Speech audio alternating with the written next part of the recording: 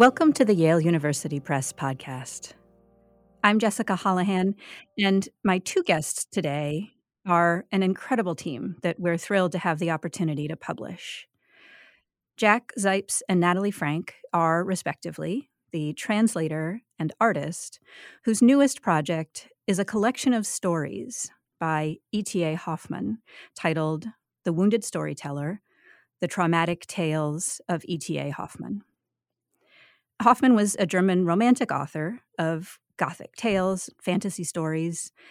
His writing has inspired many, many subsequent writers, from Edgar Allan Poe to Nikolai Gogol to Charles Dickens. And it was Alexandre Dumas' adaptation of Hoffmann's story, The Mouse King, that Tchaikovsky set to music, and which has become the staple of holiday stages everywhere, the Nutcracker. Jack Zipes has crafted new translations of 5 Hoffmann stories, and Natalie Frank has created new artworks based on the stories that grace every page of the book. Jack and Natalie have collaborated previously on books including The Island of Happiness, The Tales of Madame d'Aulnoy, Tales of the Brothers Grimm, and The Sorcerer's Apprentice, an anthology of magical tales. Jack, no one will be at all surprised to hear at this point, is Professor Emeritus of German, Comparative Literature, and Cultural Studies, who is a globally respected authority on fairy tales and their social and political roles. Natalie is an acclaimed artist whose work explores themes of feminism, power, sexuality, and identity. Her works have been shown in dozens of museum and gallery exhibitions, and I thank you both, Natalie and Jack, for your time today. Thank you, Jessica, for having us. Yeah, thank you. Can we start? I have so many questions I'd like to ask you both, but can we start by talking about the title of the new book, The Wounded Storyteller, where that comes from, how it applies to Hoffmann, and how it's meant to frame these stories? Yeah, there's a great Canadian author by the name of Arthur Frank, and he's a sociologist. And he's the one who coined the term the wounded storyteller, and in fact uses in his profession storytelling to try to help people who are suffering from various traumatic incidents in their lives. And ever since he published his book, I think it was in the 1990s or 1990s, there has been a field now of I would say people who are more culturally involved in their particular fields. There's now been a large, let us say, publication or studies that deal with trauma and how it impacts various not only artists, but individuals who have had terrible trauma, and how one can try to overcome the trauma and the suffering that one has had. And so Hoffmann fits the bill.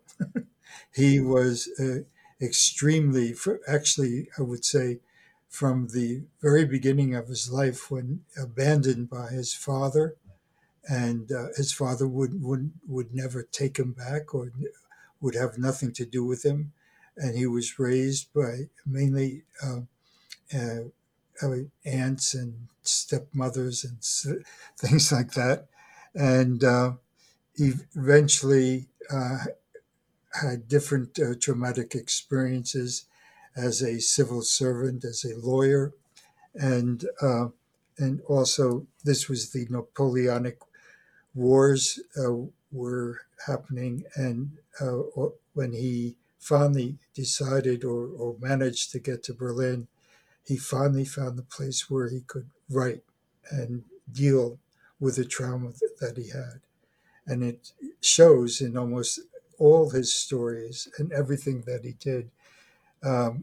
There's a critical, very critical analysis of German society at that time. And he was not somebody who preached, to the choir. He was someone who actually allegorically dealt with the problems that he had, and that I would say intensifies his stories because of the fact that they dealt with young people. Almost all the stories that Natalie has brilliantly, uh, I would say, portrayed, uh, you can see the suffering and the young people who are trying to break out of the society, bureaucratic society that Germany was at the time, somewhat hypocritical society. And so storytelling can be something that can uh, enable people who are suffering from trauma to find a way to slug oneself out of the normal way of thinking and developing let us say, a manner in which you can contend uh, with the powers, let us say, that are really trying to destroy you.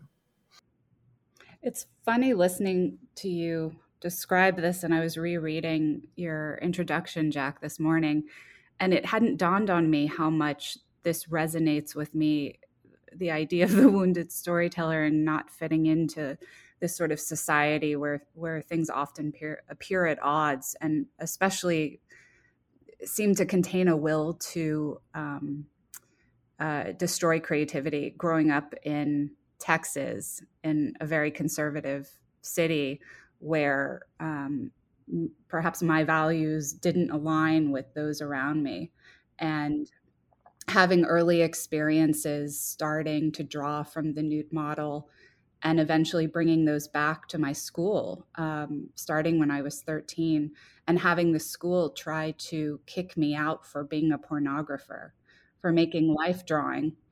And it kind of engendered this battle that went on for 5-6 years, where they kept me out of the honor society and they kept trying to expel me from school. And I would continue to just pursue what I knew I wanted to be, which was an artist. And for some reason, I hadn't really felt that parallel until this morning. But I think it's wrapped up in my work, and certainly from the vantage point of being a woman and making work about the intersections of violence and sexuality in the body. I feel like perhaps we're all wounded storytellers to a degree. It's impressive that you had the sense of purpose and direction as a young teenager to stick with what you knew you wanted to do, despite that, authority figures in your life trying to impose their will on you. That in itself is almost fairy tale like. I wonder, when did each of you develop an interest in fairy tales? Natalie, when did you first find fairy tales as captivating as you must, given how you convey them in your artwork? I mean, I remember growing up reading books that I remember my father said, "Why are you reading that on the beach? You're a child." Tolstoy and Dostoevsky and Goethe, and I think Story of O was probably the first feminist fairy tale I found when I was about 15. But I didn't come to traditional fairy tales until I was in the studio of Paula Rigo, who was a mentor of mine, who's a Portuguese artist. Was a Portuguese artist. She passed away recently, who lived in London, and a lot of her work dealt with unsanitized fairy tales and recasting women as heroines in the tales, and using literature, magic, realist, fairy tale, folktale literature as a basis for her storytelling. And I remember I was in her studio maybe 10 years ago, and she said, "I'm 75. I'm not going to get around to doing this, but you should. And you should look at the Grimm's fairy tales." And I remember I went on to Amazon, and Jack Sipes was the first book that came up. And so I ordered it and kind of read it voraciously and fell in love with the stories and his translations, and then started to read his work about what fairy tales mean and how they've resonated through the centuries, and how they also represent kind of these hidden stories and desires of women. And when I started to make these drawings, I have very strong synesthesia. And it was the first time that when I read literature, images came to mind, completely formed. And so I started to draw them kind of in secret. And my mom has a house up in Nova Scotia, and there's an old barn I work in. And I started to just draw. And eventually, I think I accumulated 30 or 40 of them. And I asked the curator, Claire Gilman from the Drawing Center, over. And she said, we should do a show of these. And it was upon that occasion that I said, I really want to return these to a book form. And that is how Jack and I began collaborating, but also how I began working from literature and fell in love with these fairy tales and stories. Jack, you've done so much to establish the study of fairy tales within academia. Has that been something that you've been interested in forever, or did you discover them at some point? Forever and ever. Well, as a child, my mother quite often read the Grimm's and Andersen's tales to me and my brother, and so I always had the sort of let us say young, hidden desire to do something with fairy tales. As I did that in my teens as well. But finally, when I went to Columbia, I decided to do a comparative study of fairy tale heroes in Germany and fairy tale heroes also in the States. And the more I studied the fairy tales and finished the book, my first book was about the romantic hero in Germany and the United States. After I finished that, I became more and more interested in children's literature because I developed a method that studied the impact that fairy tales have on children. And I, to a certain extent, became very aware of the socialization children had through fairy tales and through other stories. And the more I studied fairy tales, the more I thought that it was extremely important that that young people learned about violence and I would say barbarism and other evils. And fairy tales were a way that you could enable children to deal with problems that they had in their own home. For instance, the abandonment of children in Hansel and Gretel is a motif that's extremely important up through today. And that's one of the reasons why these fairy tales continue to exist. They really do enable, if you read the stories, and most people do read the classical stories in the Grimm's tales, I think they deal with themes and topics that help them in reality to deal with their lives.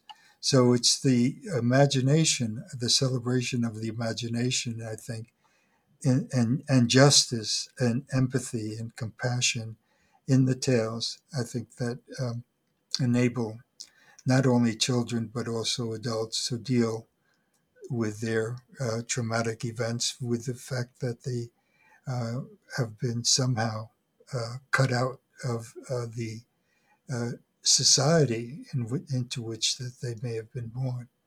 So it's very complex because in my dealings I've had controversial critiques of Bruno Bettelheim and the sort of different academic or standard scientific approach with regard to psychology. And it's sort of important, I think, to really question the way fairy tales have been used in ways that do not enable children to become enlightened. To in my work, I've thought of fairy tales as beacons of light that help us, who all people who are sort of marginalized, to uh, establish a position or experience in their society through the fairy tale. It was interesting. The second book Jack and I worked on together was The Sorcerer's Apprentice. And when I started to read the stories Jack had translated from many different languages and parts of the world and time periods, I was surprised. I was completely unaware that there were actually two tale types of The Sorcerer's Apprentice, one of the humiliated and one of the rebellious apprentice. And I think here through Disney and through other means of kind of softening and sanitizing these stories, that we've lost the idea of young people rebelling and following their own creativity and imagination. And it was interesting when I approached Jack about using his translations for a book I wanted to make on the Grimm's fairy tales.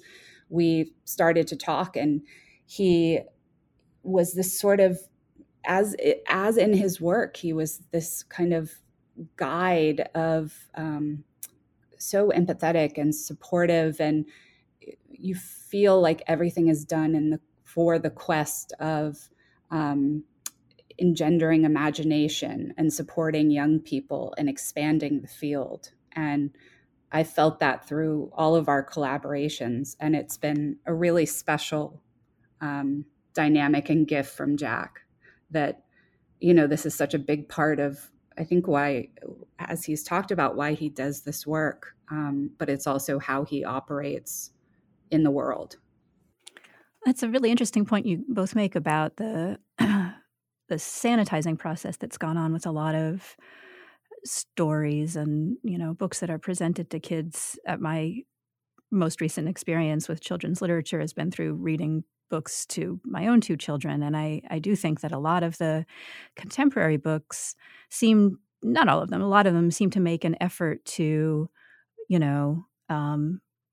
convey a sense of security, make the world seem intelligible to the kids. But the Hoffmann stories and the other fairy tales that you guys are talking about, there's often a really porous boundary between reality and fantasy, or even between, sanity and madness, that is pretty dizzying. And Natalie, your drawings in this book, and how they've been designed and incorporated into the design of the book, with this sort of kaleidoscopic feel of each page. And I mean that in the sense of an old-fashioned kaleidoscope, where the objects shift relative to one another unexpectedly, heightens the sense of disorientation that you feel reading these stories. Can you talk about the process of, giving a visual feel to the stories, and whether you felt it was inevitable or even important for the reader of Hoffmann stories to feel disoriented? Absolutely. I think it's just what you said. It's an interest of mine, and the work I do outside of the work for books and based on literature. But these places, these interstitial places where reality and fantasy collide. And I worked with Marion Banshees, who's just so incredibly talented. And we both have this almost preference for visual mania. And because Hoffmann invented the idea of the doppelganger, we wanted to mirror everything. And we also wanted, I think, in the way that the reader moves through the story and the imagery, things begin in black and white, and slowly color is added. And eventually, before you know it, it is this kind of visual cacophony of heightened fluorescent pinks and yellows and teals and reds. And there is so much going on in each picture. And also characters, as in the stories themselves, transforming from animal to human, magical to everyday. And so we really thought about, how to best represent the stories through visual patterning, repetition, and the colors and the kind of fullness of the drawings themselves. Hoffmann wasn't only a writer. He was trained in the law and worked, sometimes anyway, as a judge. And he also had a very great interest in music. He taught music. He composed music. He was, for a time, the director of a musical theater, I believe. How do you both think that Hoffmann's musical interest influenced his writing, both in terms of the stories themselves and his use of language? I haven't read it in the original German. I don't know whether both of you have. Yeah, I'm not too certain, since I don't know enough about music to judge to what extent Hoffmann, who actually wrote operas or symphonies and all sorts of music, to what extent it certainly was important for him. But he had to, when he got to Berlin and he became a judge, he had to change his interests, and his interests turned to the stories that he wrote. And most of his stories deal with marginalized people. In For instance, in The Golden Pot, Anselmus stumbles all over the place and wants to learn how to live in society, and he ends up by landing in some type of Atlantis at the end of the story. And some of the stories that we've chosen, both Natalie and myself, show that children can be marginalized, and these stories are somewhat, I wouldn't say they're not dangerous for children, but they do reflect to what extent children today are marginalized, even in their families, and they have to deal with very deep problems that because most children don't want to adjust to a world that features killing and brutality and has laws that do not really enable them to develop the way they want. I think that for me personally, the reason why I turned to look at fairy tales in depth and all over the world is that they reflected the type of outsider positions that young people have and have had. In my own experience, I was teaching at my first teaching job in America was at NYU in the 1970s, and I am somewhat of a leftist, and was chosen by when the Vietnam War broke out and there were great protests by the students. I worked with students and my other colleagues at the university at NYU, and at one point the several groups took over different buildings when the murders happened in different at different universities in I think it was 1972, and I lost my job because of my sort of leading a strike at that time, and I wound up in Milwaukee at the University of Wisconsin-Milwaukee, and it was a very strange land, and I was really an outsider, and I didn't know how I would fit in. And it was through understanding of how people are socialized through literature and through tales in America that enabled me to, one, to regain confidence in myself and the way that I looked at society, and two, to help young people. I began not only teaching at the university, but I went into public schools and developed a method of storytelling 2 hours, that it would enable children to become the directors of their own lives, or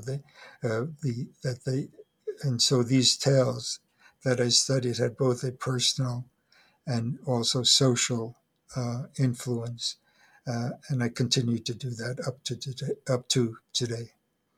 I was just thinking that I love the illusion of creativity and madness in the stories, and it's something that reminds me of music and the way it can turn so quickly and have this really strong emotional resonance. I think of like the Ring cycle and the insanity that ensues.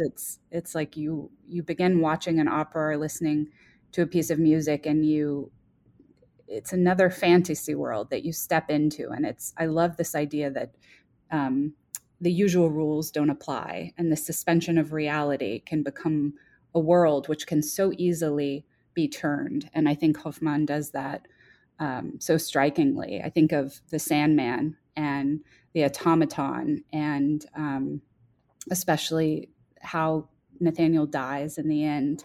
And that really, I feel a really strong connection there between music and literature, and Hoffmann especially. Yeah. The word that, after I'd read about Hoffmann's experience and interest in music, the word that occurred to me as I was reading these translations and looking at your drawings, Natalie, was syncopation, because there is definitely a rhythm to both the stories and the art, but it is so consistently unexpected that the word that kept occurring to me was that they were both syncopated. And I wondered if, Natalie, you could talk a little bit about about your process for making these. I think, your early career, you were primarily painting, but these are drawings. And was that an important shift for you when it came to realizing the images that occurred to you when you read the stories? It was. I think it was, and it may be, I thought a lot about this as I'm getting ready for a painting show with drawings as well, because for me, the paintings and drawings are really the same thing, whether it's on canvas or it's on paper. Um, but when I started to read the Grimms, like I said, it was the first time I had really strong synesthesia, and I felt that with these tales as well. They felt very painterly, visual. I saw the scenes in color, the figures in color, and it was kind of a matter of going through the stories, notating down what images came to mind at certain points, and then sort of again rereading the story and thinking about what scenes were necessary for the narrative itself to be represented. So the drawings ended up being a combination of very visceral responses and then kind of narrative necessity. But they are longer stories than the fairy tales or folk tales, and I found myself, I would just read in chunks of, a few pages at a time, and the image would coalesce. And then it was just a matter of putting it down on the paper. And I don't sketch. And I loosely planned out, for each story, how many drawings. We knew there would either be 5 or 10. And so it felt very kind of immediate and direct, the whole process. I have a two-part question. One is whether either of you has thoughts about why interest in Hoffmann's writing faded. He was very popular toward the end of his life, for many decades after his death, but at this point, so many more people are aware of, for example, the Nutcracker than they are aware of the story, The Mouse King, or where the Nutcracker came from, for that matter. And I wonder if you have thoughts about why the interest faded, and also why the stories seem, actually enduringly resonant, and maybe particularly resonant now. I always raise the question in my own mind, are we insane because we haven't gone insane? And I think that Hoffmann uh, raises in almost practically all the stories he wrote, including novellas and many other writings. Uh, he was someone who felt that one cannot live in a society in a way that you can have compassion for other people.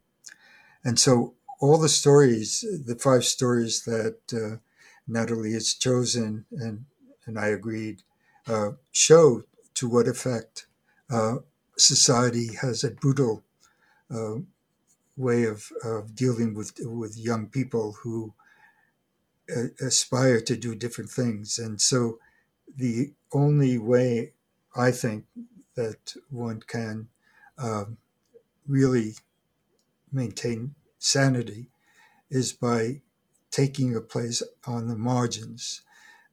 I feel that everything that I've done has been an attempt to become marginalized, so I can see what is going on and perhaps change things. And I think that Hoffmann did felt that way. He uh, in his experience as a judge in Berlin, there are incidents in which he showed a type of just dealing with problems that young people were having. And it's definitely something that can be seen in his writing. Uh, by the way, um, Hoffmann really never died out in France. He Some of the great writers in the latter part of the 19th century really developed a sort of, not, I wouldn't call a Hoffmann society, but they were tremendously influenced by him. And so I think we have to look at different countries and and ask to what extent a particular author and his writings or her writings uh, have had an impact. And for sure, if you look at the existentialism movement that uh, at the beginning of the 20th century um, had a great impact in France, that Hoffmann may have played to a certain extent a role there. So certainly in America, uh, we have everybody more or less knows at Christmas time that you're going to see this ballet of the Nutcracker. And unfortunately, the ballet and the sort of writing, the transformation of the the tale uh, really empties, I think, the tale of its real meaning, because it is sort of a tragedy that happens in the Nutcracker, and none of this is really comes through in any type of, let us say, theater play or opera at all. And so, one of the things that I think we have to look at when looking at Hoffmann's Nutcracker is, like in many other, like in another tale that I've worked on, Bambi, and the way that Bambi has been softened and mutilated to a certain extent because um, uh, the people who recreate these stories don't have a sense of oppression, of the oppression in America, and how difficult it is for people today to have a good sense of what humanity means. Mm. I mean, we live in such a puritanical society still, which we can see played out every day, whether it's, you know, gay rights, voting rights, women's rights. It's and I'd say maybe we have gone a bit insane as a society. Um, but I'm curious, Jack, to ask you a question that relates to something that what we were just talking about, which was Hoffmann's love of kind of childhood and desire to protect children. I was curious how you thought about that in relationship to the affair he had with the 13-year-old girl. It, how you do you think that he squared childhood with that romantic relationship? Are you asking that question to me? I am. uh, I think that's been overdone. I think that, you know, uh, I would say that it's likely when a young man tutors maybe a very beautiful, we don't know how beautiful the young woman was that he was tutoring, uh, but there's no doubt that when you have an intimate uh, relationship, um, and I don't think he had a so-called sexual relationship with this young girl. It was just that he overstepped the rules, and Hoffman was somebody who lived on the margins, and he was constantly overstepping rules. It was not by chance that he would fall in love with this young woman, and but I think that he didn't do anything. He basically uh, was chased out of a particular position and city, and he actually landed in Berlin, where uh, he had a position of judge. So uh, I don't think figures too much. It figures. Let me put it this way: there are a lot of stories that Hoffman wrote in which young men could never uh, have a satisfactory relationship with women. So maybe one or two stories that he does have, that the hero does have a satisfying relationship. At any rate, Hoffman was not somebody who I think uh, abided by the laws and rules of the society, the German society at that time. Interesting. Thank you. There is an interesting tension there, though, between his work as a judge and, you know, the reliance of that position on a sense of rationality and sort of mapping out a ethical or moral high ground or common ground, and his stories, which, you know, as you say, are compassionate in their way, but are also dark and completely fantastical and wildly imaginative. To what extent was his writing actually an act of rebellion against his straight-laced other life? Yeah, yeah, completely. He really detested German society, and so that in most of his stories, his young heroes uh, do not there's no happy end, and these are, as you put it, dark stories. And I think that his dark stories can enlighten us if we take them very seriously and uh, deal with them, depending on one's position. Uh, uh, I think that not enough people have read Hoffman's stories. I think it would shock people, but also wake them up to what is happening around them. Uh, so there is a positive effect of his tales, and but again, we live in a society in which we want the happy end. We want things to be taken care of, and uh, in but a lot of that deals with a lot of that is hypocrisy, because we don't do what we should be doing with regard to developing a compassionate society. And I feel like that's what artists do. We separate our worst desires that somehow reflect what humanity feels, as a whole, and we give voice to that. And I think it only becomes unhealthy when that's repressed and tried to be, controlled. And that's when trouble happens. Well, I see you, by the way, Natalie, as a marginalized artist, and who Thank you. really speaks her mind through your painting, and which are very provocative. And I think that is a result of your feeling that you haven't.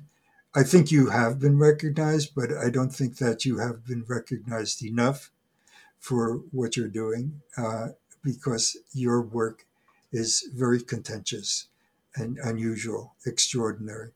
And I think that you'll hopefully continue to write from the margins.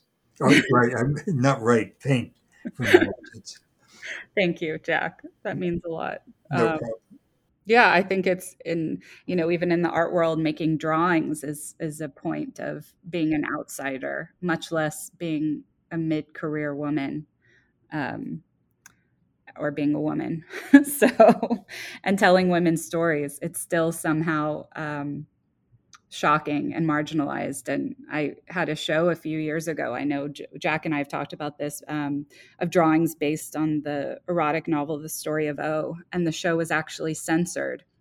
And the drawings didn't even show genitalia. And they were in service to the author's message about sex positive feminism, and the ability that women have to actually have erotic imaginations. And a female dealer censored the show and said that she thought the drawings would traumatize women, at the beginning of Me Too. And it was especially ironic because I had just written a piece in Art News about my decade plus of sexual harassment, in the art world. And I was so surprised that art and images of women and sexuality where women were actually in control of their appetites, of their destiny, choosing to relinquish control, could still cause so much upset.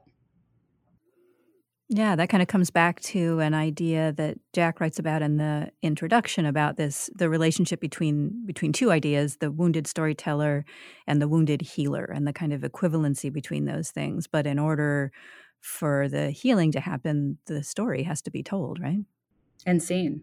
And images, I think it's really important that women and others especially see images of women and women in their full complexity. And it's how I approach these drawings in the book as well. It's how I've approached all the drawings I've done with Jack and otherwise, is always from the vantage point of women. So often I will photograph, I don't think there are any exceptions in this book, but I photograph the women, I light them, I dress them, and then combine that with imagination. And the male characters are always caricatured.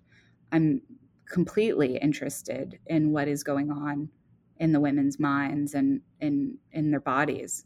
I think we've seen enough of men in art. Well, thank you both for bringing this book into the world. It's beautiful, it's strange, it's important, and we're very excited to publish it. And thank you again both for talking to me about it today. Well, thank you. And also, I must say that Yale did an amazing job in handling the illustrations and designing with Natalie, designing the book. It's an extraordinary book, and I think that it deserves some type of recognition by the mass media. Let's hope that there are people who are willing to read the book and to look at these illustrations that can sort of stir their own imaginations. And these brilliant translations, which without Jack, we wouldn't have so many of these beloved stories and know what they really are in their real forms. So Thank you. The book, again, is The Wounded Storyteller, The Traumatic Tales of E.T.A. Hoffmann. The stories have been translated by Jack Zipes. The book features drawings by Natalie Frank and also a foreword by Karen Russell. And it's available now at your local bookstore or online. Thank you for listening. You can visit us online at yalebooks.com for more episodes of this podcast, as well as information about all of our books.